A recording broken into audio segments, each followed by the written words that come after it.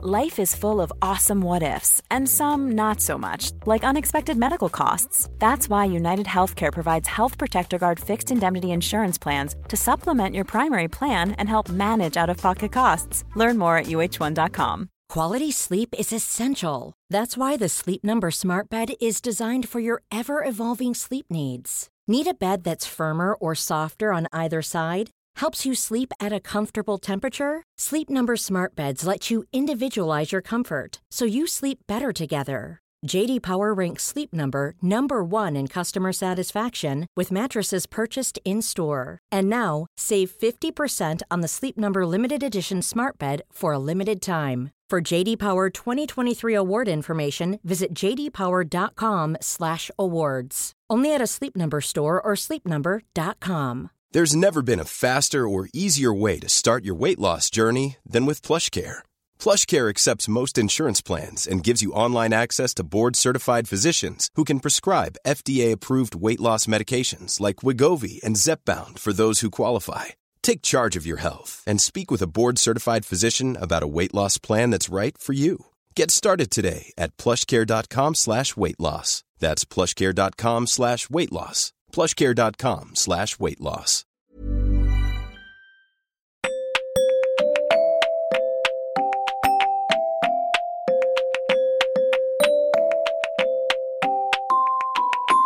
Welcome to episode 109 of the Women's Running Podcast. I'm Esther Newman, your host, and she's Holly Taylor, your other host. We kick off this week's episode by talking about corrective eyewear, as you would probably expect. This segment finishes, finally, with Holly explaining how we can all get a Beers for Life token from her family. It's all related, but not necessarily to running. We finally get on to running and then chat about distraction techniques on longer runs, which Holly has been using as she's upping her mileage in her half marathon training. At this point, I was still worried about upweighting the Great North Run into a longer run, but that will all be over and done with by the time this comes out, so fingers crossed it all went to plan. We talk strength training again as a result of the workout that Holly did this week, which destroyed her slightly. So our main focus here is the dreaded DOMs and how to minimise them and recover from them. We also talk about what it's like to live with people who aren't as enthusiastic about your running as you are. We'd love to know your thoughts on this. We hope your training and running is going well as we head into autumn. I personally love autumn because there's no danger of me having to wear a vest. So there we have it. Hey, Hol, let's talk about how brilliant Marie bras are. You run in one, don't you? I absolutely do. I run all the time in the Marie Solidarity sports bra. It's a high-impact sports bra, so it's really good for reducing bounce. And I can even run downstairs with it without having to grab onto my tits. Marvellous. I've also got the Solidarity. I was kind of amazed because I got the 32C, which fits me. I'm a 34B and it fits me perfectly. And you can also get the Empower, which is for sort of slightly smaller boobs. Marie bras come in a huge range of sizes from 28 to 38 underband and C to H cups. There are 52 sizes in total.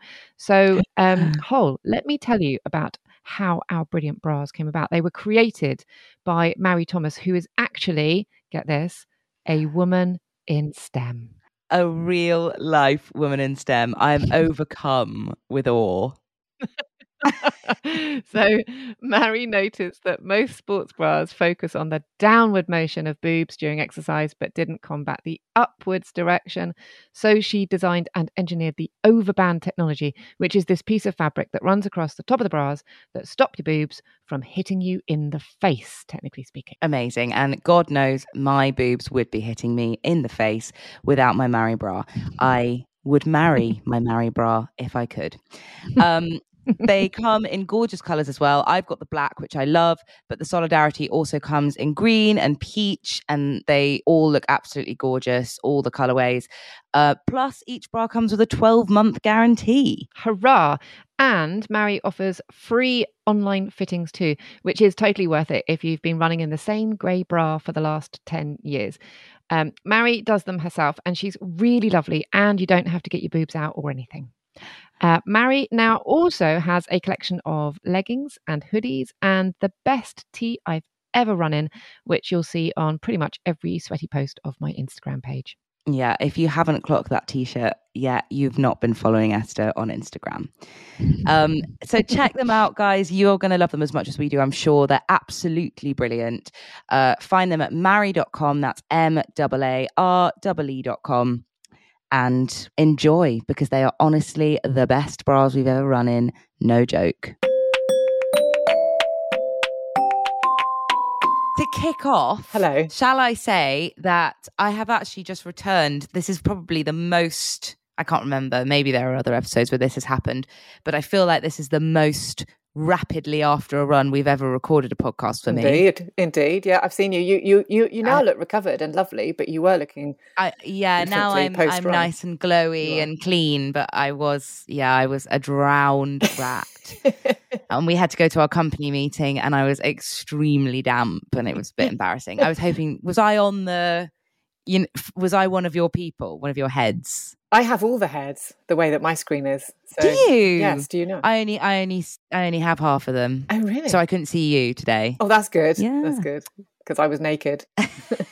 You look really nice today. Yeah, we do tend to turn up to our company meetings in the nude. Can I say to the listener that Esther looks really cool today, because you're going to go back my glasses again, aren't you? I'm going to go on about your glasses again. This is what Dave They're does. So cool. Oh yeah, the classic move. Yeah, twiddling the glasses, flicking them up and down. Yeah, so they're so cool. They're really big. Tell me about them, because it's actually quite relevant to the listener. I'd say how you got hold of them. Because I drunk bought them. So I bought them because I was on holiday, and Helen Thorne from Scummy Mummies, who I follow on Instagram. I was pissed and lying in bed just about to go to sleep, and I was scrolling, and she said, there was one of her posts where she said, loads of people have asked me about these glasses and where I got them from. I got them from here, and they cost this much. Anyway, it turns out it was 3 for £15 or £16, 3 pairs from that Amazon. So I was like, and click and buy. And then they turned up. So they were, that's so good. It was great. And then they were, you must have really classic eyes or something, because no. Do you not have to give a prescription to Amazon? How does it work? Oh no, these are reading glasses. Holly, you don't know anything about these because you are way too young. So I am a 4 eyes, but I'm not the right kind. You're not the right kind. I am all the kinds, because I've tipped over. So at some point when you're short-sighted, although Dave denies this, at some point in your 40s usually, you tip over. You're short-sighted. Sometimes you stay the same, sometimes you get worse, blah, blah, blah. And in your mid-40s, you tip over into, I'm not only short-sighted, but ever so slightly long-sighted as well, which is why you have varifocals and all that sort of thing. So my issue is that I've got, she sneezed, bless you. Sorry, I hope that doesn't get picked up. Oh, I hope it does. Anything for the audience. So I've got. God, I hope it's not because I've just been out in the rain. No. Wait, you don't catch viruses that way. You know that. No, that's true. So I wear contact lenses because I'm very, very short-sighted, but I now also wear reading glasses over the top to work on screen and stuff. Anyway, so I've got these. They are massive. They're massive. So have you got glasses on underneath those glasses? No, contact lenses. Oh, you got contact lenses. Contact lenses. Sorry. Glasses. Contact lenses. Glasses. Glasses. Yeah, glasses. Yeah. It's quite simple to understand, really. I'm sorry. I don't know why I suddenly thought you had 2 pairs of glasses on.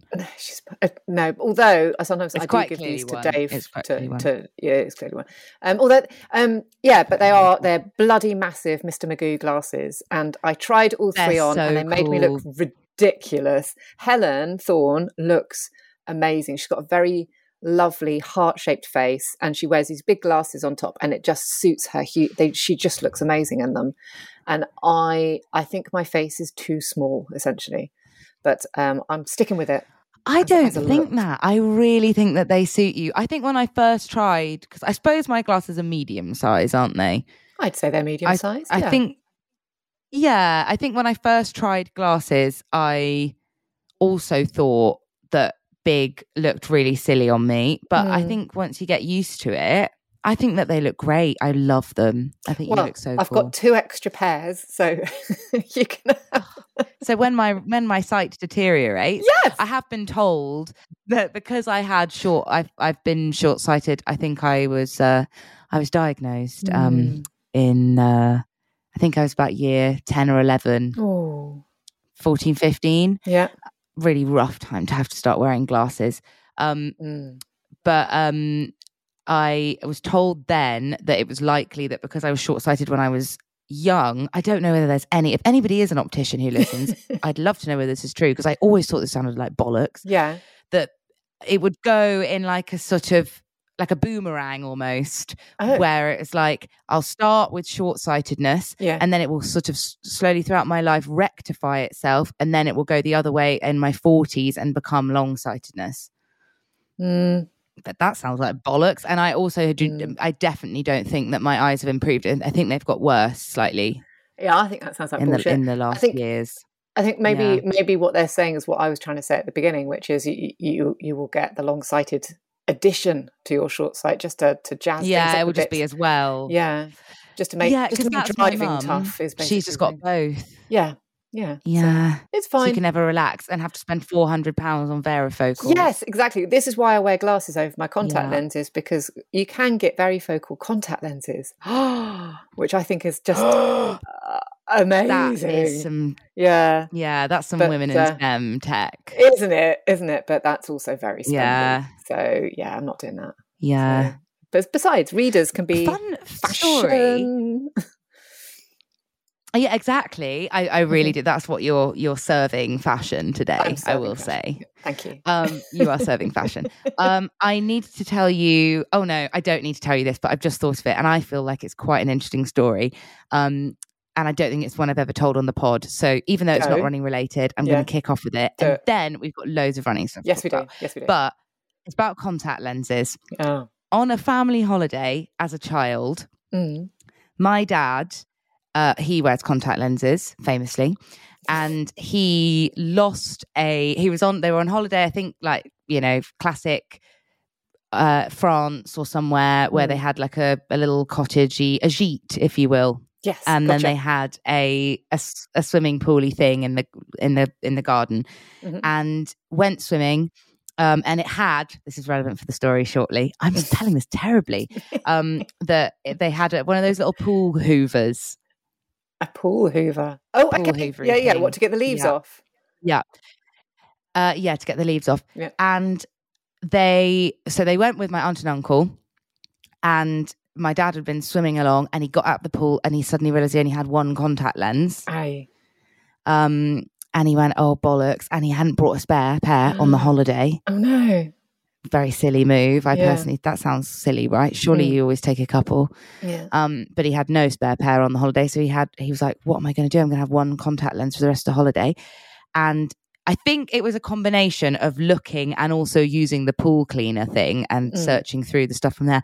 But the long and the short of it, my Uncle Simon found the contact lens, the single contact lens in the swimming pool. No. I know. And he got beers. How mental is that? And he got Beers for Life, and Beers for Life became a currency then in the family, where if you do something amazing, you get Beers for Life. And Doug actually has Beers for Life for finding the dog when she ran away once.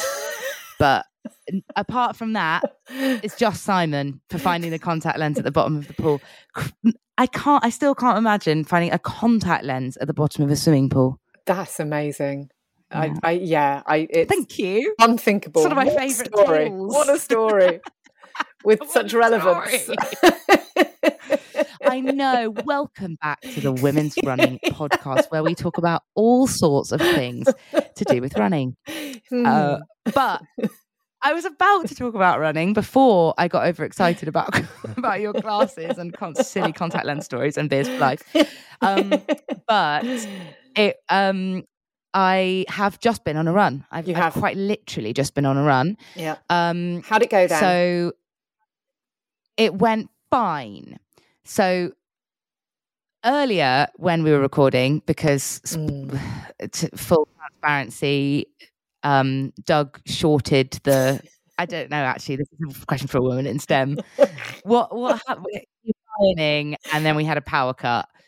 Whatever happened, there was a surge of some kind. Holly, you told me that the reason why so basically our podcast failed, she said, because Doug plugged the iron in. Now, all of those words don't make sense to me.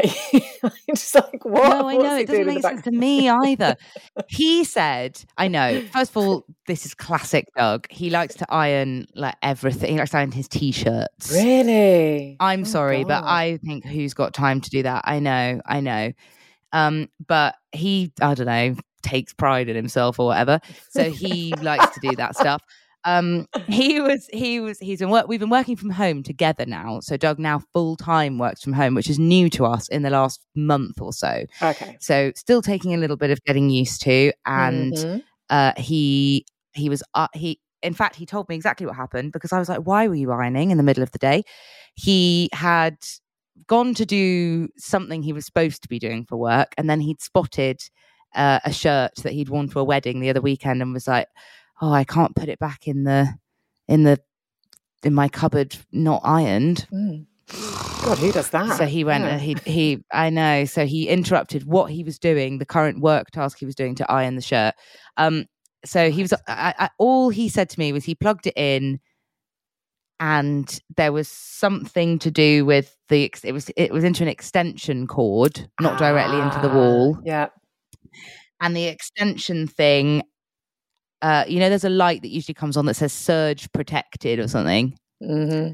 That light went out, and then all the lights went out. Yeah. So that's all I know. To cut to the chase, it meant that Holly and I had precisely 26 minutes of absolutely brilliant content, mostly about piano teachers. I know. Which is now lost It will forever. be lost forever. You guys will never know about Mrs. Piano Jones. No, ever. What a shame. What a shame. Yeah. Well, maybe we'll have to do another episode about Mrs. Piano Jones specifically. So, But until that day, we have at least 10 minutes of content about searching for contact lenses at the bottom of swimming pools. So I think it's fine. Which is made up for it. And I literally said to Doug, because he was like, oh, I'm so sorry. And I was like, don't worry. To be honest, we did chat shit about Mrs. Piano Jones for like 20 minutes. So, this is actually probably a blessing in disguise. It'll give us a chance to actually talk about running. Yeah. Here I am, 12 minutes in, and we've told a story about contact lenses at the bottom of the pool. Yes. But the point was going to be about the lost episode that happened earlier, was that when we were talking about my running in that episode, I was really jolly because I hadn't yet embarked on my 3-mile training run today. The last run I'd done had been, I think I'd done a 3-mile in between, but that had obviously been fine and not notable, because I was still buzzing off the high of my 5-mile that I ran on Saturday morning. Yeah. And that, though I've already told Esther about it now, sorry to bore you again with it, but for the listener, was great. I really enjoyed that run. I had a lovely time. But the run that I've just been on was fine. It was just that it tipped it down. And I was also trying to cram it in. I should have done it this morning, but I didn't, because I got up early to take the bins out, and then I went back to bed and I fell asleep and I overslept. So I didn't go for my run this morning. Instead, I had to go at lunchtime. And so I was doing the slightly panicky, looking at my watch, hoping I was going to get back in time for the company meeting thing. And it also started tipping it. I think I heard thunder. Yeah, there was thunder while I was running along. Yeah. Did you hear? Was there thunder? Yeah, I did. There was thunder. I did never run in the thunder before. Look at you, very adventurous, very adventurous.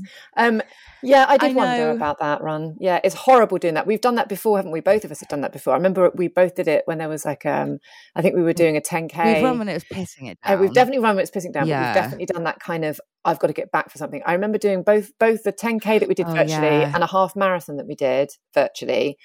Like both of those times I did it, I remember I had to come back to like pick up the kids or come back for a meeting or something. Yeah, it's not good. And it's not great. Yeah, bad timing. It's so stressful, because then you also feel like looking at my mileage split, like to start with, I was quite proud of myself, because I was like, oh, I've run that, even though that was not the most enjoyable run of my life. Mm-hmm. I was quite proud of the fact that I'd run the first split. Yeah. Listen to me go. I'm going to call them splits. I think that's what you call them, isn't it? Yes, it is. My first split was like overall it was pretty. It was faster than I'd run my previous 3-miler. So I was like, ooh. And then I clocked that actually that was just that my first mile was really quick and then my last 2 were really sluggish. So I think I just shot out because I was going, I really need to get back for this thing. And then it meant that I was really losing steam by the end, and I went out of the gates a little bit harder than I should have done. Okay. I also accidentally published it on Strava because I've been trying not to do that, because then I get really anxious that everyone's going to look at my pace and think I'm crap. But I published it on Strava accidentally, so everyone enjoy. I saw that. It was slightly under 3 miles, actually. You'll all see it was slightly under 3 miles because I had to. That was when it started raining, and I was faffing about my phone, and then I accidentally ended the run, and then I ran a little bit more home, and then it was all uphill and raining, so I just started walking. But up until then, it all was going well. Okay, well, look, back in the room. Let's talk about your long run, because I know that you were really happy with that. My long run is that one I was much jollier about. So, and my pacing was about the same. Was it really? So, it's interesting, isn't it, when that happens? But it was just slow and steady all along. And so you were running with a buddy? I think my fastest split. Yes, I was running with my friend Lex. In fact, we used this opportunity originally, and I've stopped talking about the Lost podcast episode because that must be so annoying for people. More annoying for me and Esther, actually. Yes, actually, yeah, Doug, if you're listening. But it was.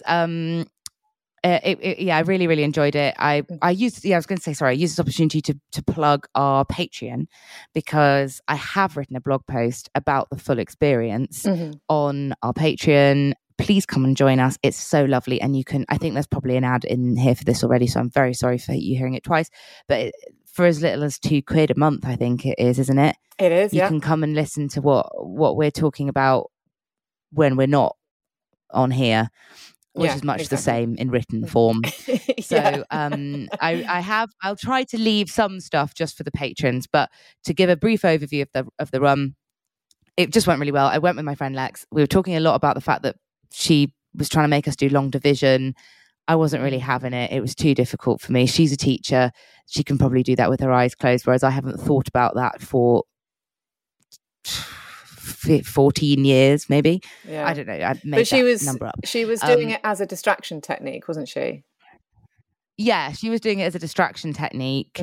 And in the end, what we found to be the best distraction technique was the kind of mindful running thing of ticking through the different bits of your body to check in on them and see if they're okay and see how they're feeling. Yeah. And I was finding that interesting, that I would think that would be a bit of an anxiety triggering thing, because I do tend to ruminate on my kind of like health and how I'm feeling and stuff like that, and be a little bit depressing, just being like, why, focusing on the fact that my foot's sore or whatever.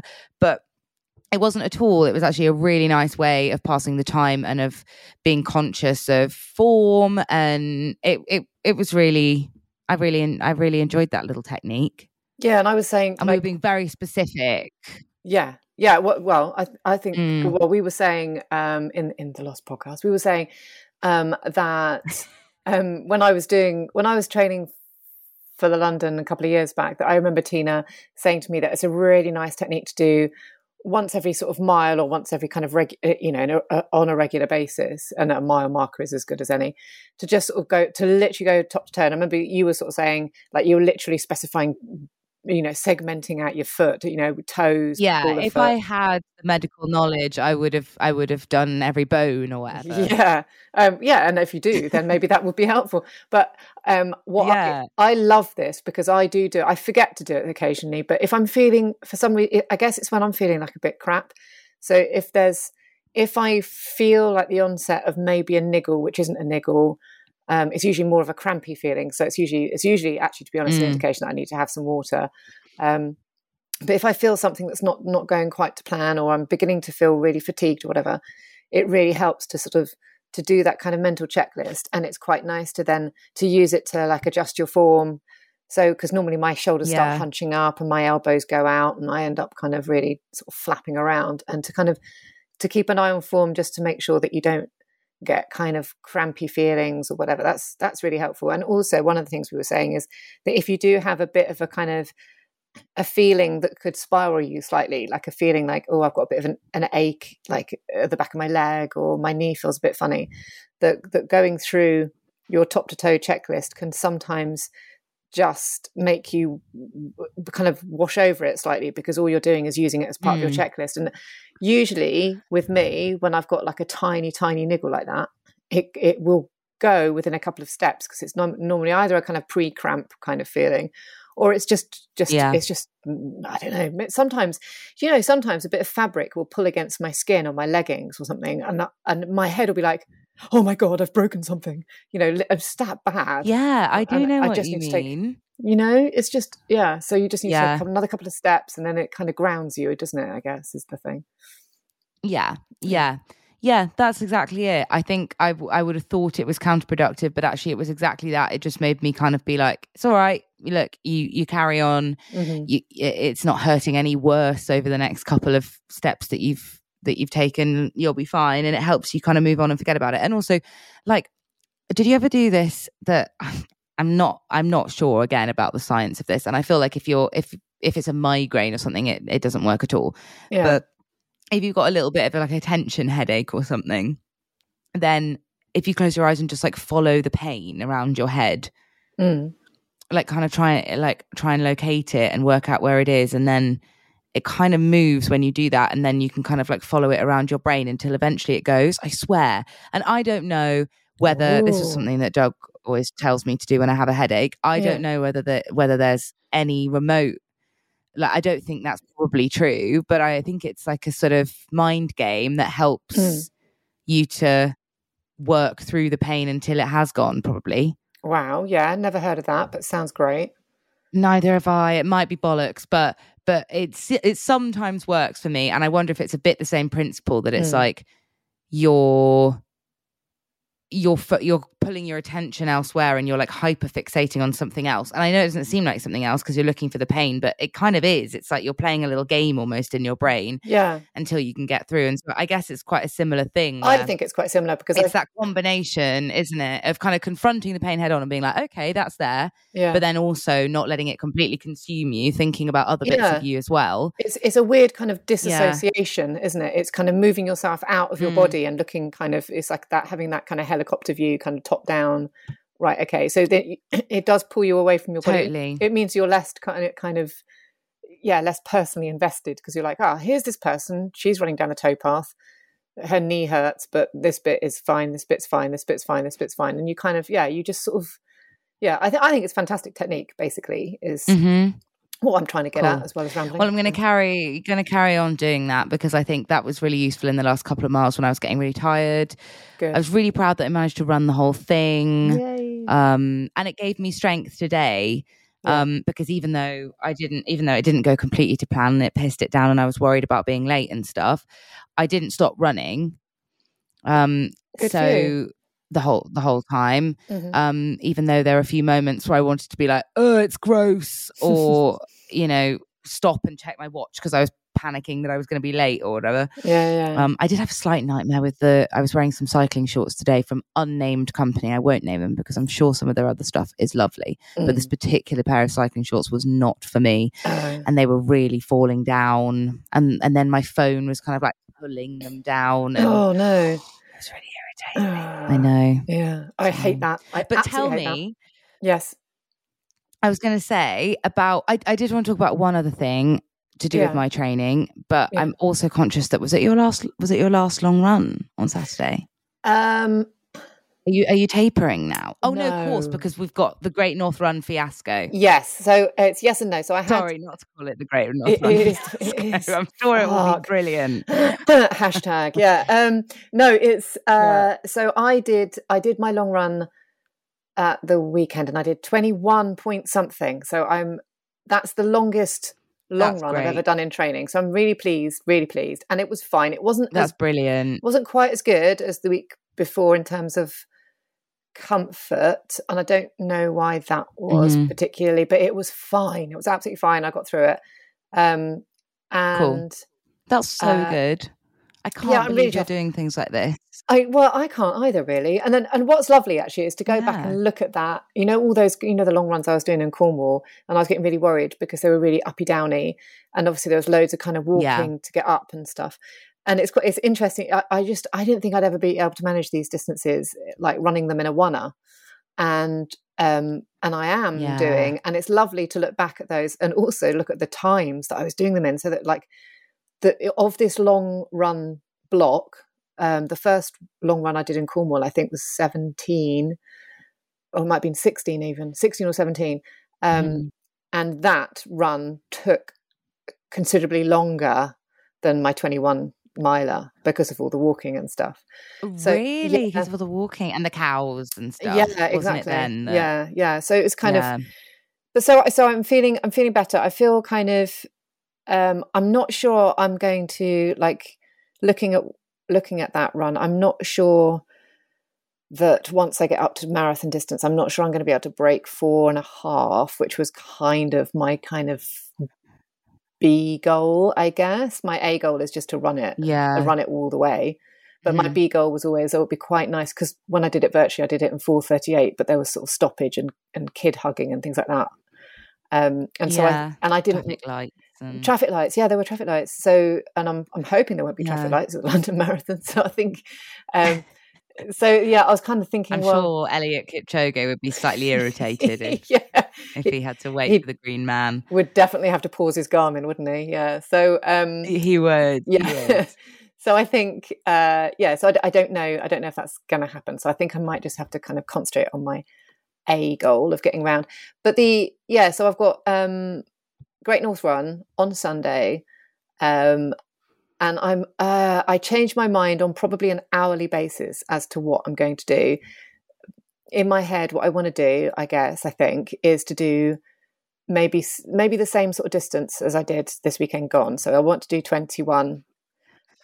So I would like to do 8 miles ahead of doing the Great North Run. And I think, after boring the crap out of you and many, many other people, it definitely sounds as though it's best to do that before rather than after. And just not boring the crap out of me or anybody else, by the way. I think we were all on the edge of our seats waiting to know what you were going to do about this Great North Run dilemma. I think I'm going to do it, but I'm going. You know what? I'm going to have to sort of almost take a decision on the day, because what I don't know. Yeah. Because it's like 40,000 people are descending on Newcastle to run this race. That's a lot of people, and I think, like, where I'm going to, so my plan is to sort of basically, as my dad pointed out, where it starts is actually the location of a park run. So you can find the park run map, which is very, very helpful. So I know there's a 5K there, so I just need to do that a bit. That's good. How many miles is it again that you have to do before? 7 or 8. Yeah. 7 or 8. Okay. Yeah. So I just need to do park runs. Couple of park runs. Yeah. So that would be great, but I don't know when that park is going to start getting really, really, really busy and absolutely chocker with people, and whether that's going to be out of the question. So I'm just going to have to almost see on the day. So that's my concern, really. But I'm sure it'll be fine. I'm sorry, I don't. Yeah, because that does sound. I think I would be a bit anxious about that, but I am a bit anxious. And having spoken to other people, there seems to be sort of wildly differing opinions as well. Some people saying, don't worry about doing the extra mileage, just run the half at like race pace. But as previously mentioned, I don't have a race pace. I don't fucking know. No, I just have a pace. I have a pace. Yeah. I have a pace, which is hope for the best. Yeah, exactly. So yeah. I think when you're running 11-minute miles like me, you're not really going. There are no other types of miles. Yeah. Or if there are, then it's accidental. It's, oh shit, I did that too fast, that's why I'm knackered. Or it's, it was obviously a bad day today. Yeah. There's no intentional pacing. No. And I've clearly, looking back through Strava, clearly I have run half marathons quicker than I have run marathons. So there's a thing. But my fastest time I did was during my virtual, and probably Berlin. I think they're both about the same pace. And Berlin was comfy and fine, but the virtual was awful. And the same amount of training went into both. So it just depends on the day, doesn't it? And I don't know. I'm just going to have to see what happens and report back next week. I'm quite excited to hear. I hope it all goes well. So you're going down to, are you staying in Newcastle, or are you just going up and down? Staying in Newcastle, staying in Newcastle. Because it's a 5-hour journey. Going up and down, that would not be happening. I'm sorry, I don't know in what world I thought that was your plan. Yeah, staying there the night before. Enjoy. I love Newcastle. I have never been. I don't think I would ever have been, but I've been a couple of times because Dave, who's Cara's boyfriend, Dave, of our little Cara's Dave, the other Dave, as he'll henceforth be known, is from Newcastle. So we have been up to see his family and like see where he lives and stuff a couple of times. And I was obsessed. It's got a metro. Metro system. I know, this has been mentioned to me several times over the last couple of days. In the UK, it's mad. That was the first thing that blew my mind. Yeah. And then second of all, I just thought it was really beautiful and lovely. I think Geordie Shore had given me a different impression of Newcastle.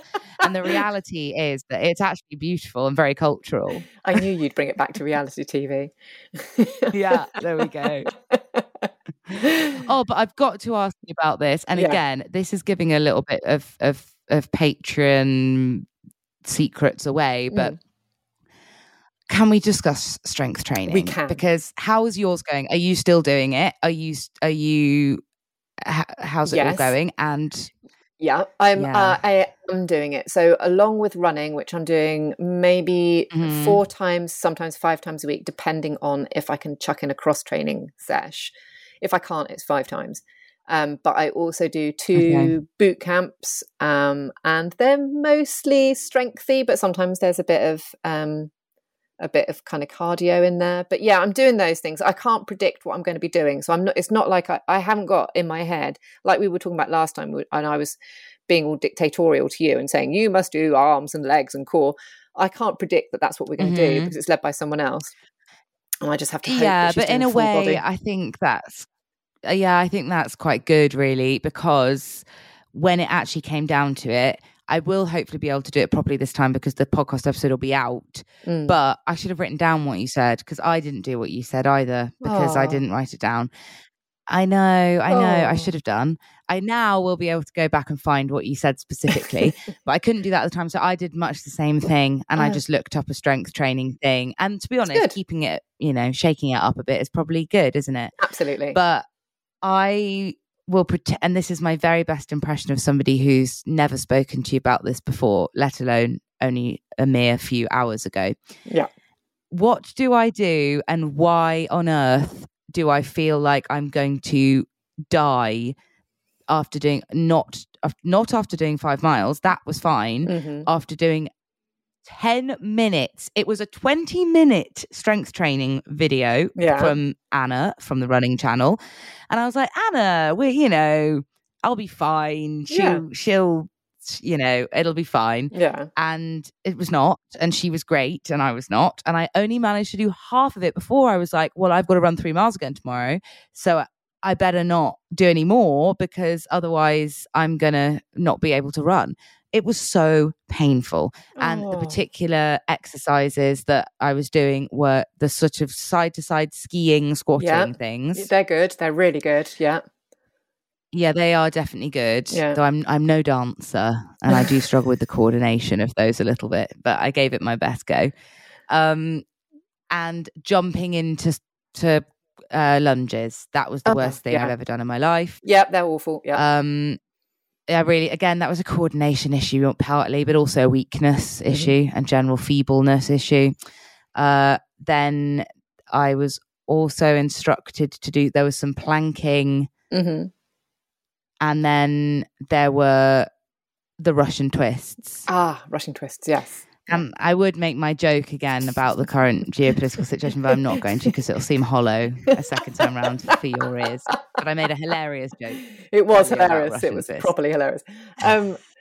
These are all good exercises. It's great. You did loads of core. You did like proprioception by doing the kind of the ski jumps. I know, right? Is that the more kind of explosive-y things? No, it's more to do with the fact that it's about kind of balance and it's about kind of like lots of when you're doing trail running, say for instance, it's really good to kind of work on your proprioception, which kind of landing and not twisting your ankles, essentially.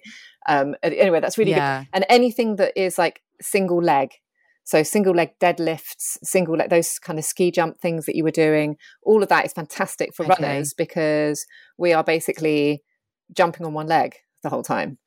The whole time, pretty much, when you think about it. Yeah, there's not usually 2 feet on the floor. Oh no. There are probably times when there are 2 feet not on often. The ground. And to have and also to do the side to side movement, that's really good, because you don't get that in running. So you're strengthening all the kind of side. Very good for avoiding puddles. Very good for avoiding puzzles. But all of that adds up to puzzles. Did we say puzzles? Puzzles. For fuck's sake, honestly, and I'm on one here. But basically, go, carry on. Basically, what you're doing there is clearly in all of those exercises, you're using muscles that you don't normally use when you're running, and because you're like the increase in running that you've been doing, it means that you've been regularly using, your quads and your hammies and your calf muscles and your feet and ankles and your bum and all that going forward in a forward motion. But you haven't used all these other muscles that you've been engaging for this. Yeah, exercise. That's so true. And so what? Like side to side, the side to side down. Because I was about to be really gutted then, because I was like, am I not using my quads and my bum and stuff properly when I run? But not to do those kind of movements. No, not to do those kind of movements. And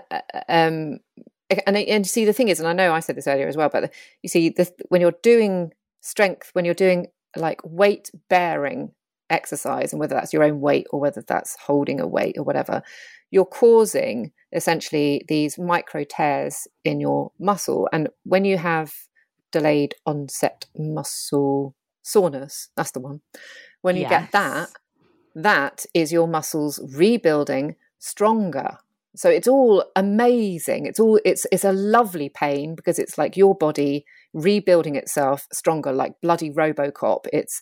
It's fab. That's pretty epic. Yeah, think about it, isn't it? It's amazing. So I'd say, first of all, don't be sad that you feel pain. Feel like, bloody hell, my body is currently rebuilding itself even better than it was before, even stronger, with better muscles. I was going to say muscles. But I was going to say, are we okay? Am I pissed? Hang on a minute.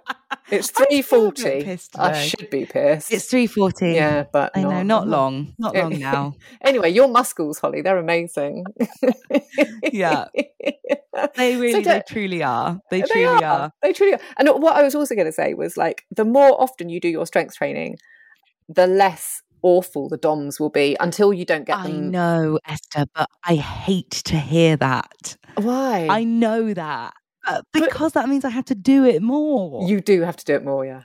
I wanted you to say, in a magical world, was it not very nice? You don't have to do it again then. Yeah, you got to keep on doing it. But of course, with everything, you got to keep on doing it. Yeah. And I'm trying hard at the moment to be take a little bit of a leaf out of the Esther Newman playbook and be a bit more, come on, you can do this, you're a badass bitch, rather than being a little bit too, which I am guilty of sometimes, it's raining, or you don't have to when it's raining. I'm going to try and really make myself be like, come on, you can do this. Encouragement. Yeah.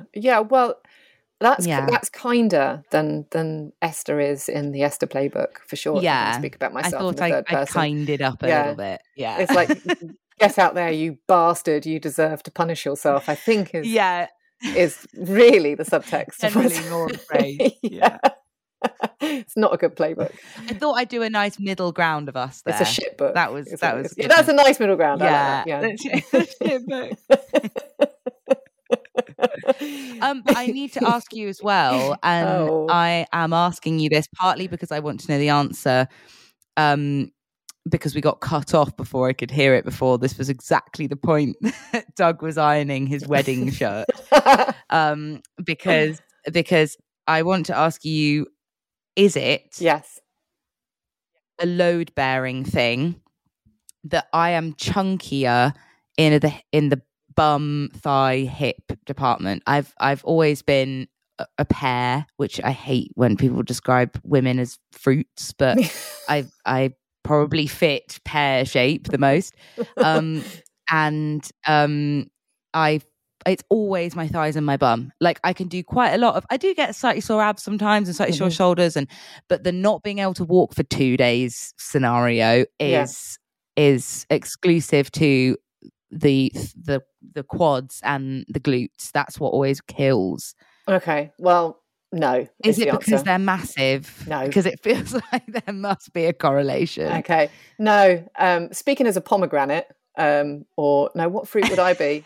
I think, what would I be? I wonder. Can I be a pomegranate? You can be one if you'd like to be, but I don't think you're a pomegranate. Oh, I know what I'd be. I'd be a flat peach. I'm going to be a flat peach. You know, one of the kind of shit ones that come out really expensively in Marks and Spencer's. You're like, oh, that's good. And it's mostly a stone. That's me. Yeah. You're not the shape of a flat peach, but something about that is really making me laugh. I'm going to go for that. Slightly exotic. If you as a flat peach, forced bread. Slightly exotic. A little bit cross. Tastes shitter than the round version. Oh, you're not a flat peach. Heavily packaged. Yeah, I don't know. One of those things. A bit furry. Wrapped in plastic. Yeah. A bit furry. Yeah. I mean, pears aren't quite furry enough. So I would say, no, that's bullshit. No, not at all. Because the what you can feel, the agony of the DOMs is your muscles, right? You don't have more muscles than me. I don't have more muscles than you. We have the same amount of muscles. Even though, yeah, you need to do some biology here, don't you? I really need to do some biology. Well, yeah, I suppose that all makes sense. Yeah, I just never really wanted to face the fact that the majority of my thighs and bum are other things and that the muscle in there is actually quite a small proportion. No, because muscles get bigger and smaller, and we know this. So you have some strong muscles. What you're doing is you're working them, and it just so happens that the muscles that you've got, particularly in your bum and the backs of your legs, are the biggest muscles in your body, and they are going to really hurt if you stress them. And body weight exercise is among the best exercise you can do for your strength. I mean, you don't have to be lifting weights, and in fact, it's very difficult to lift weights with your legs it's a good thing. It's great. It is a good thing to be doing, because sometimes I feel like it's counterintuitive that because it's so painful afterwards, I'm like, am I doing something wrong? Is this not? Does my body not cope with it or something? But no, it's definitely something to be carrying on with. Definitely. And also, I also find that what can really help, and I know may not be what you fancy doing, but if I have got really, really stiff legs, and I never, like you, I never get that after running. It's always after doing a particular boot. Particularly if it's been squats in a boot camp, I will always have it after then. But doing a really, really super easy run the day after can really loosen off the muscles a bit. But you did all the right things. That is what one of the patrons said to me, because I asked about it in my blog post on Patreon. Yeah. And that is what one of the lovely patrons said.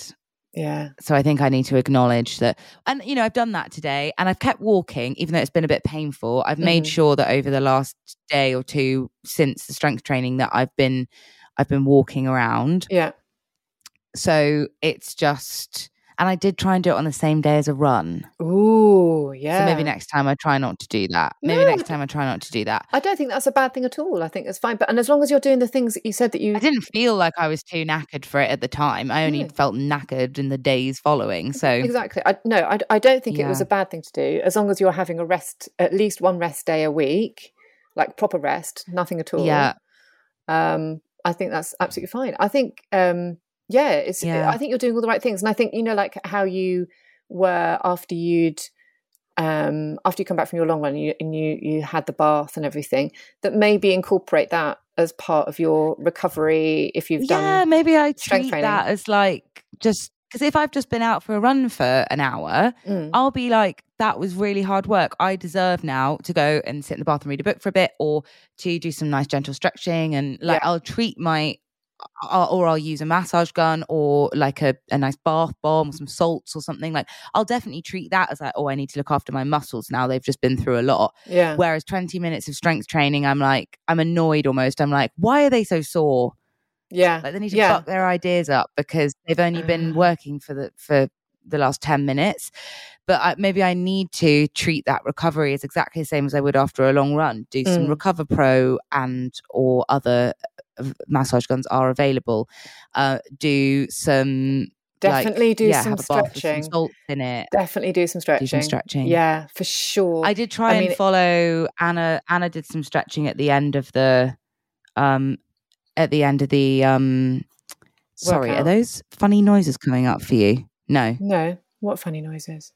Good, Kate. Then doesn't matter. My laptop was making weird noises, and I was like, "Oh God, are they happening on the podcast? This is another podcast down the drain, another lost podcast." Oh God. Anyway, Anna did some like cool down stuff afterwards, but I can't help but feel, even though it was decent, it was a few minutes long and stuff.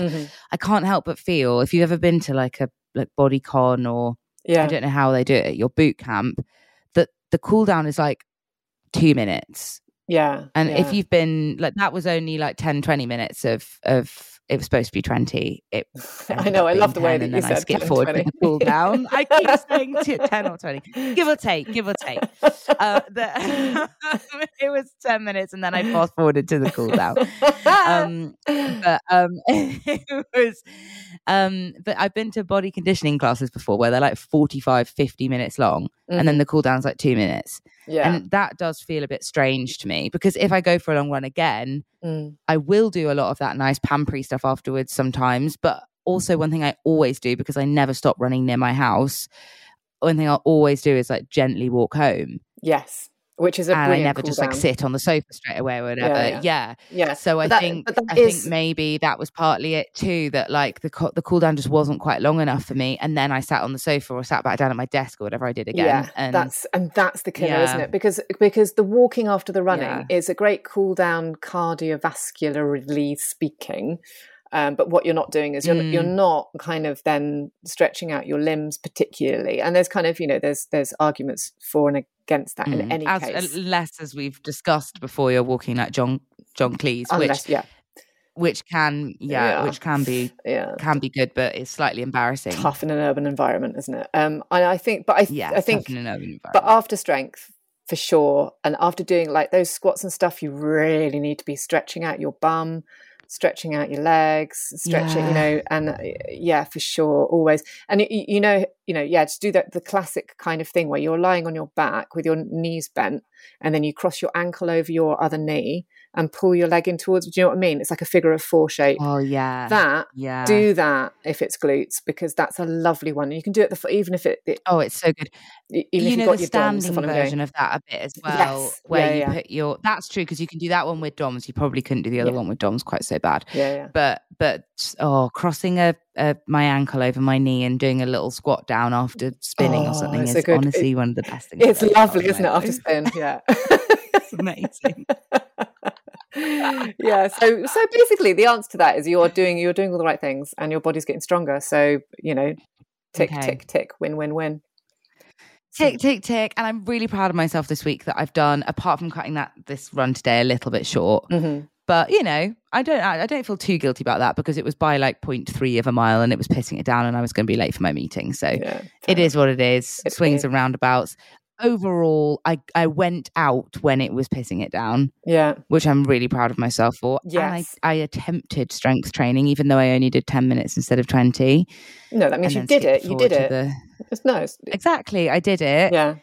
Oh, see, look, there's a pattern here. I'm cutting corners. Whatever. It's been a tough week. It will only get easier. It will only get easier. And it wasn't, to be fair, like a beginner's strength training class that I clicked on. I think that was the other problem. Yeah, it was tough. So I think, it was a bit too tough for me, really. And then I overworked myself for 10 minutes and then fell on the floor for the next 10. So that I won't do that next time. And I've got 6 miles on Saturday, and tomorrow I'm thinking I'll definitely have rest days, in that I have more restful days. Yeah. But I am roguely, at the same time as all of this, I decided to start a 30-day yoga challenge. Oh, okay. Yeah. Nice. I know. So I started it yesterday. So I've literally only just started it, and I'm not going to like force myself to do it. If I get knackered, then I can still do the 30-day course over more days if I want to take some more breaks in between. Yeah. Yeah, I don't know why. I just was like, I feel like I'm enjoying moving around a bit at the moment. I'm getting a bit more comfortable in my own skin and with my body again and stuff. Mm-hmm. And I just want to feel a little bit more flexible and a bit more. And also, to be honest, some of the Yoga with Adriene 30-day challenge things, there are some bits in there that like are strength training. Oh my God, yeah. I find yoga. She loves a boat. She loves a boat. No, I must admit that when I've been doing yoga, I have found it like it's almost like I have a brain reset. Every time I walk in there, I think, oh yeah, lovely yoga. This is time for a nice stretch and everything. And I'll be halfway through and I'll be like, oh, for God's sake, this is the most painful thing in the world. So I do find it stresses my body. I think I've used that word before, and I mean it in a positive way. Like it's hard work. It's hard work. And but it's so good for you. It's so good for you as a runner, and it's so good at preventing those DOMs as well, because you can use it as your kind of big runner stretch thing. Genuinely, if you're doing it, yeah, it's gonna really. In fact, yesterday there were some. I believe it is called a runner's stretch. Ooh. You know, when you like lean back and you're kind of like it's a bit like it's like doing a kind of hamstring stretch thing. Okay, yeah. I think that's what she called it. I think she called it a runner's stretch. Yeah, and that was so helpful. I feel a lot better after doing that. Core, not sure the core feels better, but legs and bum wise, they definitely felt better after that yoga session. So fantastic. She went quite hard from the start. It was quite tough start, but I think it would just be really good to get back into as a supplementary thing to my running. And I wanted to.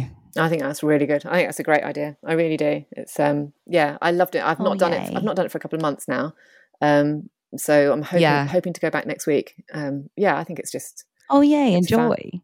Yeah, I will. Thanks. I tell you what, there was a thing I wanted to talk about. You go. We were going to talk about. We'd sort of raised it just as a bit of a point, because it was kind of raising it to see what it's been like for anyone else that's listening to this. What it's like living in a kind of in a group, like being in a family or whatever, where you aren't necessarily supported in your running, and or at least the people that you live with aren't as enthusiastic with your running as you are. It's something I was thinking about it because there was a couple of interviews that we did earlier on in the timeline of the pod. Like I remember speaking to Anna McNuff, for instance, and her partner Jamie is a huge runner, and Sophie Power, her partner or husband, is a huge runner, and they both talk, and both those people have got small kids, and they were talking about tag teaming in terms of their training. Oh, and I remember even Jasmine Paris talking about tag teaming. Her husband also is a runner. Sophie Caldwell, I remember when we were talking to her about tri stuff. I think they're both triathletes. Yes, they are. Yeah. So this sort of thing happens. I guess, like, you know, I guess it helps if you've been into running quite young. It means that you might meet people that are also into running, because that's kind of, you know, one of your main interests. But what if you get into running later in life?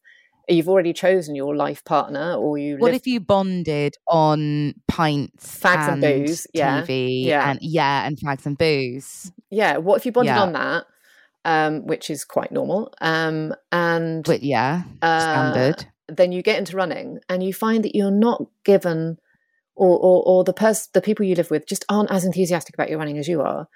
And because when I talked to Anna about it, Anna McNuff, I remember feeling quite emotional about it, because it's not that Dave doesn't appreciate my efforts. Like, he definitely is proud of me. Like when I've sort of said about distance and things like that, but it's bewildering to him, and in ways in which I find like computer gaming bewildering. So that it's fair enough, you know, but he's bewildered by it. And I was just wanted to raise it as like a conversation piece, to see how other people cope with that, because we know, me and you know, that talking about running to people that aren't runners is incredibly boring. And that's why we started this podcast in a way, isn't it? Because like I can talk to you about running forever and ever. We you can really talk to me about someone. We really needed someone to talk to. We needed someone to talk to. But it can be, it can be sort of deflating, can't it? If you are really, really pleased with something that you've done, but you go back and you say to your partner or to the person you live with, and you say, or to whoever's important to you, and you say, I've just done my first ever 5K, or I'm training for this. And, sometimes you can get a kind of a look of sort of glazed over, and it's not, I don't mean the kind of like, I don't mean not having someone at home to talk to about like different shoes and, nutrition and stuff like that, but just someone that I think they just don't quite know what it is. That's the thing, isn't it? Because it's not an unsupportive, like same. I've definitely had that same response. And it's like, I don't think it's like I'm very disappointed in you and your life choices, and I couldn't give a flying shit about what you're talking about right now. It's not that. I think it's just like people not quite knowing sometimes what that means. Like if you've never run 5 miles or 6 miles out of 20 bloody miles, like Esther Newman, then how? Then maybe it's just a bit like, okay, that like there's just a lack of understanding about the effort that. But then also we probably do talk about the effort quite a lot that it does require. I know it's a balance, isn't it? It's a balance between. I don't know. It's kind of I mean, he when I'm talking about Dave specifically, he does find it, and I can completely understand it. Does find it all very, very boring because it's just running, isn't it? So how much can you talk about running? And it turns out you can talk about running quite a lot. But quite a lot.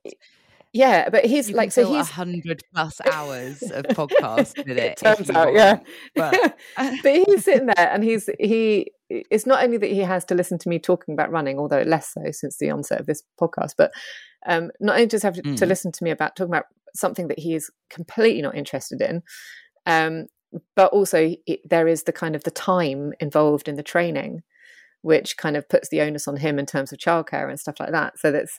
Whereas when you get couples where where they both want to go out and go running, that obviously they share the childcare and they share the housework and they share that kind of thing in order for the other person to go off and do what it is that they love, and it makes sense. And I don't have that. I don't have that. So I feel sort of slightly envious of other people, although at the same time, I think that they might be envious of me because I don't have to come back from my run and immediately pick up the kids and like look after them while my husband goes for a big run. That's true. That's true. And I suppose maybe with the thing that I do love from Doug is that with maybe the lack of knowing sometimes like what that might entail, and that like there is just like a massive like that sounds amazing. Like whatever that is, if ever I've talked about doing a fitnessy thing. And so there is a part of me that would quite like to keep it that he doesn't really know what some of those things are. And I just get a huge congratulations for like, I don't know, running a mile, which still we should all congratulate ourselves for. Should. But like, that's nice because without the knowledge of what it's like for him. It's like, whereas imagine if you had like an athlete partner and they were like, let's look at your splits. Low effort today, I'd say. Low effort today. Have you joined us on Patreon yet? For just a couple of quid, you'll get some lovely patron-only perks, including an exclusive newsletter from me and Holly, full of secrets and swearing and all sorts. More freebies on the way too. Join us at patreon.com/women's running for all your extra Holly and Esther bits. So that was another thing, but because I feel like I am kind of denigrating partners, and because we're women's running, I guess, and because I'm coming from a position of a heterosexual woman, I'm talking about men. Which I shouldn't do. So, but I'm just talking about other people that don't run. But that sort of segues, again, my segues are rubbish. They're not segues at all. They're like handbrake turns. And I wanted to go into something because I know that you had this week a really exciting email that made me have a little shriek. Can you tell everybody about Oh, it? yes. Should we talk about... Okay, let's find it. So we were thrilled, genuinely Genuinely thrilled. to have an email earlier this week from somebody who said, heard on your podcast the other week about the laughable criticism of the pod. I believe this was referring to the comment that Esther and I were 14-year-old girls. Yeah. Just thought I'd balance it with the fact that despite being foremost a space for women runners, it's still my favourite running podcast out there, and I'm definitely a bloke. Cheers and keep up the smashing work. That was from lovely Matt, and it really, really made me jolly because I was like, oh, we got a bloke. So we got a bloke. I'm so pleased. Yeah, we got a bloke. It's really, really lovely. So that cheered our little souls. Do you reckon we got any more blokes out there? Then, I mean, if we have, then do let us know. And oh my God, welcome. And you're very, very welcome. And this is not, we might interview women and we might talk about things like menopause or periods or specific women things, or specific people who have wombs things. But that is absolutely not to say that we don't want men to come and get involved and it is not at all. Chats with us as well. Oh, could you imagine if there was like a little core group of men that listen to this? I would think I'd. Can you imagine how fanciable they'd be? Oh, they're definitely fanciable. Definitely. If they listen to women's running, they like running. Yeah. They like women who express their opinions and they talk about periods and they get down and dirty with the important things in life. And they're supportive and they're they're feminist and they're just amazing. So I'm going to say if there is a little gang of men blokes who listen to the Women's Running podcast. I objectified them as well then. I didn't mean that they have to be fanciable specifically to me. I just meant they're gorgeous human beings. That's a catch. Yeah, that's absolutely. Human being. I want to hear from more, if there is any more other than Matt. I mean, I am so thrilled, honestly. A little shriek. And thanks, Matt. Yeah, that really, really made us smile. It totally did. It made my day, if not my week. We were so jolly. Yeah. In fact, I can tell you, I'm going to reveal this was the exchange. So Matt sent that email in, and I forwarded it on to Esther, and I said, "A bloke," and Esther replied, and she went, "Oh my God, we must cherish him." So Matt, we cherish you. We do cherish you. And then I had one more little email that I just wanted to mention because I had an email that made me slightly confused when I first saw it earlier this week. And I was like, I know that name. Oh. It was from a listener called Helen. And I recognised her name. And as I read on, I was like, and I knew as well recently that she had taken up running because I knew that she'd done Couch to 5K earlier in the year because she did it with my mum. Mm-hmm.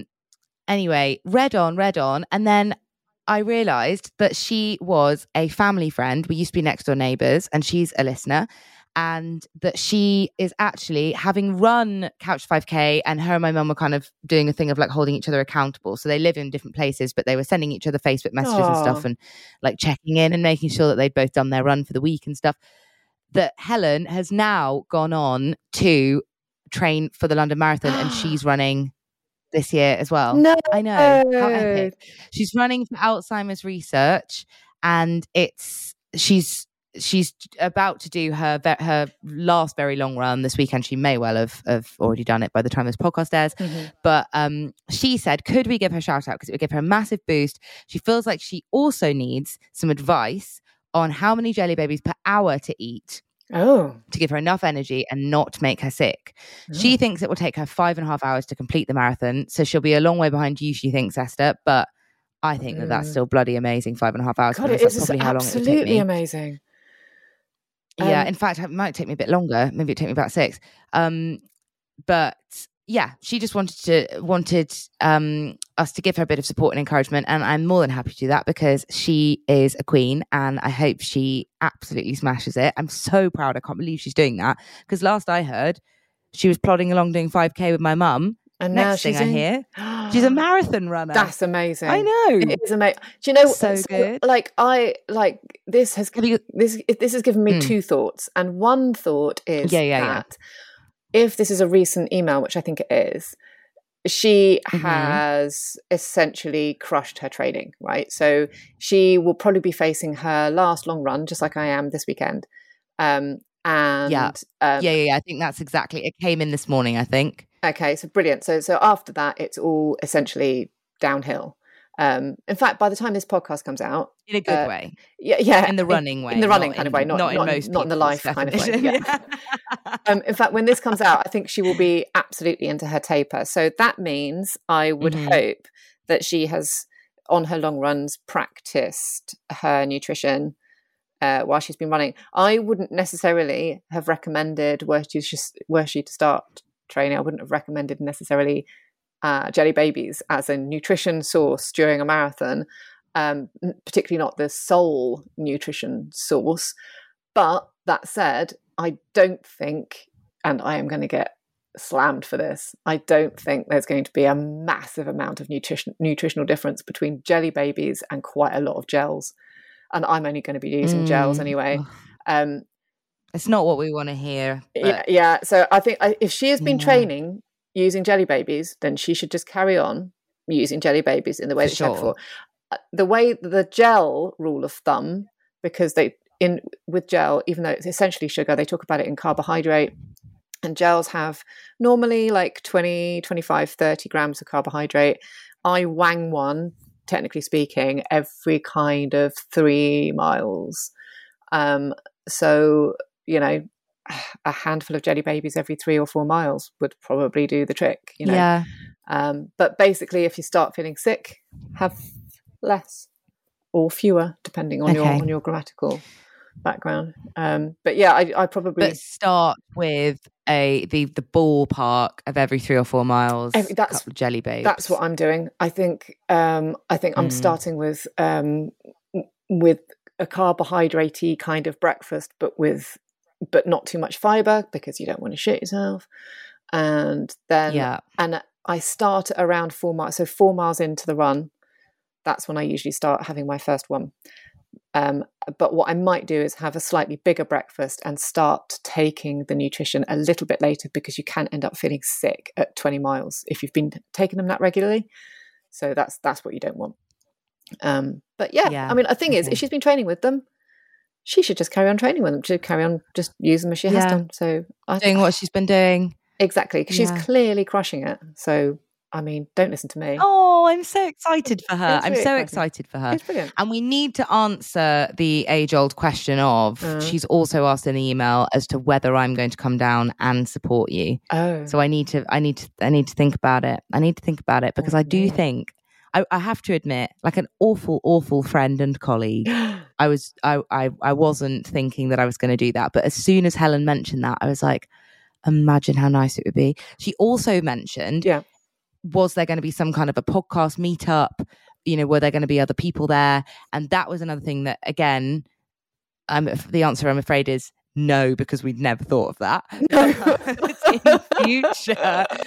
In future, if that's something that people would be interested in, then I think potentially having a podcast bunch of us run at an event. Oh my God, yeah. Maybe we can all raise money for the same charity or something. Then that would be absolutely lush. I'd love to do something like that, where we can actually meet up in the flesh. And like have a bowl of chips afterwards or something. And see what they all think. We definitely should, because I know from speaking to the patrons that a number of people are doing Great North Run. And I hadn't thought about that at all. And that they were quite keen about maybe doing a virtual meetup thing, but if we could organise a real one at a event that lots of us happen to be running in, how cool would that be? So that's, but it's pie in the sky at the moment. It is pie in the sky, but I would say that I always think I am eminently forgettable facially, but if anyone, I don't think that's true. No, I think that's my strapline. But if anyone... Oh, really? Yeah, maybe my epitaph. I don't know. But if... No one can even remember what she looks like anymore now she's dead. Exactly. So what I'm going to say is if anyone is doing the Great North Run and they do recognise me, I don't think anyone will.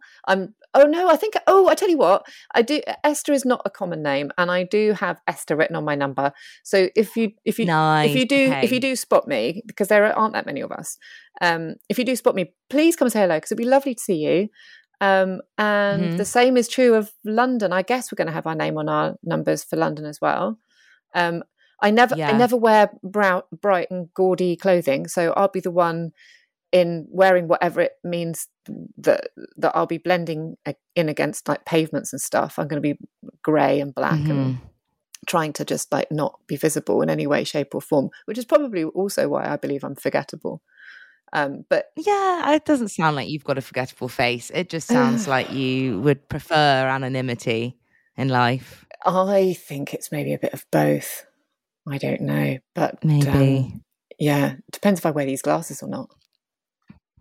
That's true. You can't miss Esther in these amazing glasses. Massive glasses. And it's all this, that sounded like I was being sarcastic. I really love them so much. And if you could definitely see some large tortoiseshell specks come across the room, it's Esther. They're massive.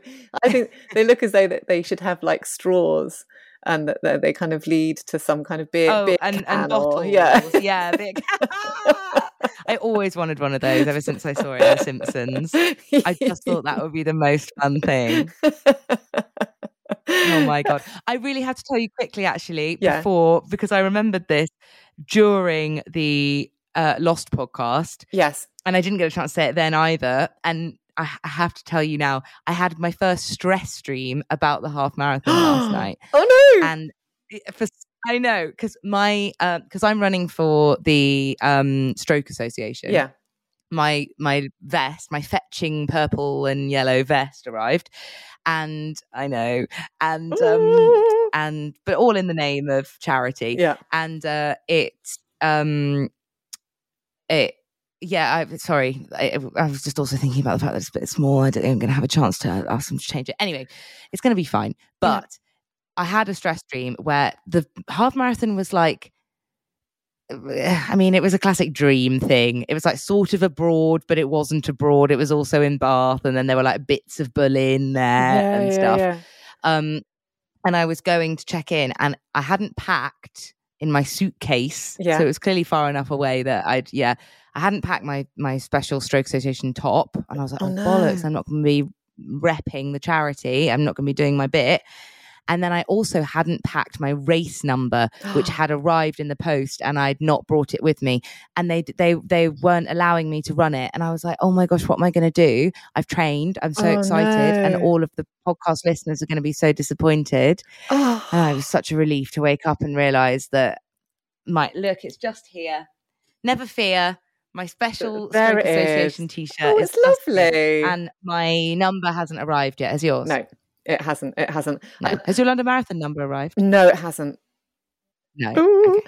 But you got a few more weeks. I've got a few more weeks. I think, oh my God, as soon as you talk about like running stress dreams, I've had so many of them. So I completely empathise. And it is awful because you wake up in such a sweat. And usually mine are like, the ones I can really remember are ones where I'm so frantically trying to do something else. And in the last case, it was trying to put on the right leggings. I'd bought the wrong leggings, and it was desperately trying to put them on.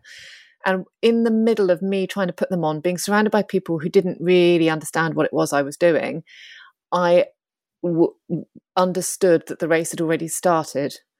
And so it was me trying to I've had that before too. Where you're trying to run to the start line. Yeah. Yes. Incredibly stressful. That's actually quite I'm enjoying these. I feel like maybe that could be our next segment. If you've got a running related dream, then please send it in. I'd love to hear it, because those were just off the top of our heads, and they were both mental. Yeah. So it's awful. I can actually, as I'm set in the telling, I can remember so vividly the feeling of panic of trying to catch up with the back of the race people and thinking, oh, I didn't start my watch, I won't know what time I've done it in. And even in that one, thinking, I think this is going to be my quickest half marathon ever, but they're not going to do the chip time because I started late, and stupid things like that. It's like, yeah, I thought that about the podcast listeners as well. Even my subconscious brain was like, but I can't not run it because everyone's going to be waiting to hear how it went. And it's funny the bits of logic that you cling on to like that. Yeah. Like, what about my chip time? Yeah. But the bits of completely illogical bollocks that you allow to actually tell the story, like the fact that you were still pulling on your pulling leggings your tights and trying to do when up the trainers. race had already begun. Trying to do up trainers with like 70 fingers. I hadn't. And that I hadn't realised that the event was going to be far away, and so I needed to pack a suitcase in a hurry, and then didn't pack my race number, and they wouldn't let me run. I have actually been to a race before where I forgot the race number. Really? My mum had thrown it away. Yeah, I did a Race for Life when I was younger with my sister. Yeah. And my mum had just like, I think it's my mum. I'm really sorry because my mum does listen and she can give me a ring if I've got this wrong. But I think that she, having not, like, none of us had ever like done a race before at that point, I don't think. Yeah. The bit of information that's got your pins and your number and all of that arrived. And I think it just sat on the side for a bit, and then she kind of was like, what's this? And ended up chucking it away, and we didn't have numbers. And then we managed to contact the race. When we realised this, we managed to contact the race organisers, and I think they told us what the numbers were, but it was too late. So we just had to write them on a piece of paper and put them on our tops. Oh, no. Oh, my God. At least they let you run. At least they let us run, yeah. I think because we'd rung in advance and said, look, we may or may not have thrown away the race numbers. if we let you know who we are, can you tell us what our race numbers are or whatever? It's not where you want to be. Nightmare. Is it? No, it really stuff isn't. of nightmares. So never throw away. And then everyone else had like, you know, a really nice race number, and then it said like for whoever, like for dad or whatever. And I was like, that's so lovely. And then we've just got like little bits of paper with felt tip pen that have run in the sweat and rain that we've put 5920 on. Oh, no. It was not good. It was not good. No. It was far from ideal. Yeah. So never throw away any correspondence from the race organizer, however rubbish you think it might be, because it could have your race numbers in, and your mum could go, oh, what's this marketing, and throw it in the bin. It might have been my dad, to be fair. It's probably more likely my dad, but yeah. Okay. Well, let's not do that with our Bath half ones. I still haven't decided whether I'm doing that yet, but I hope I will be. I didn't know you. Of course, because they moved it to just after the London Marathon. Yeah, of course. Yeah, but yeah, hopefully, if I'm not broken. I put you on the spot a bit there by saying, had your race number arrived? And actually, I've opened up a deeper conversation that we should discuss at another time. Mine for concern. But if I'm not broken, I promise I'll do it for sure. Okay. But that will be lush. Caveat. But don't worry about doing it for me. There have been plenty of things that I've watched you in that I have not run myself, and I will completely understand if you're broken. Yeah, and if I am broken, I'm definitely going to be there to cheer you on. And that is, I mean, with all the concerns about Bath half and stuff, like we've got sort of various little niggles against them, but for kind of moving dates and you know, changing the course around and, you know, whatever. But the best thing about a circular course that you have to run twice is that if I position myself in a really good place, I can basically see you 4 times during the race, you know, so I can see you, you know, so it's brilliant for cheering people on. Absolutely brilliant for crowds. So I will be there. I definitely noticed everybody who was there last time who was cheering. I actually saw people and felt a little boost every time. So yeah, it's lovely, isn't it? Really lush. I'm really looking forward to it. I had a little sense of it today as I was following a bloke down the canal path, and I thought, this is what it's going to be like, chasing some bloke's back of his knees for 2.5 hours. Exactly that. Isn't it quite discombobulating, you know, when you're running along and there does happen to be a pair of feet and a pair of knees that you've fallen into kind of step with, and they're the ones that you're following, and then you feel like, oh no, this is my pace, pace. And then either they zoom off after a long, long time, or you, for some reason, pick up the pace and go past, and then you don't have the same shoes to look at. I find that quite to look at. Yeah, it is discombobulating, isn't it? Yeah. Favorite word of the day. Word of the day, discombobulating. Yeah. Yeah. Yeah. I think so. Oh, we did a whole bit about anti-disestablishmentarianism as well in the last podcast. We'll have to dig some of this back up for another time. There was too much gold. There was too much gold. That disestablishmentarianism can be the word of the next pod. Discombobulation is this one. This one. Yeah, and the one before was And then maybe tits. If you're lucky, we'll tell you about Miss Piano Jones. Yeah, we might. Usually tits, to be Usually fair. Tits. Yeah. Thank you for listening. Do please email us at wrpodcast@anthem.co.uk with any questions or running stories, as we'd love to include them in a future podcast. This podcast was recorded over Zencastr. The editor and composer was David Newman. Please hit like and subscribe, that way you won't miss the next episode. For just £2 a month, you can become one of our supporters on Patreon, and you'll receive a special patron-only newsletter from me and Holly. More perks on the way, I promise. Go to patreon.com/Women's Running to find out more. Happy running.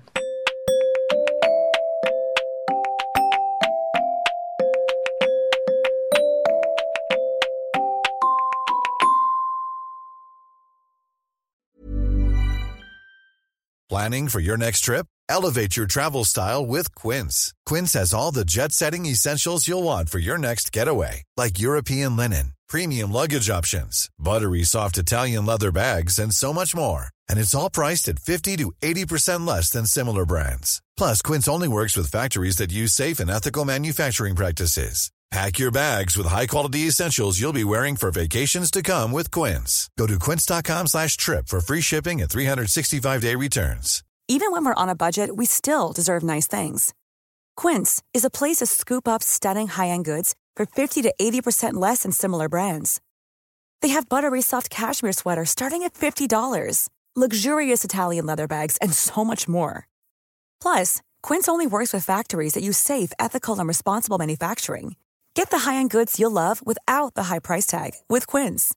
Go to quince.com/style for free shipping and 365-day returns. Mom deserves the best, and there's no better place to shop for Mother's Day than Whole Foods Market. They're your destination for unbeatable savings, from premium gifts to show-stopping flowers and irresistible desserts. Start by saving 33% with Prime on all body care and candles. Then get a 15-stem bunch of tulips for just $9.99 each with Prime. Round out Mom's menu with festive rosé, irresistible berry chantilly cake, and more special treats. Come celebrate Mother's Day at Whole Foods Market.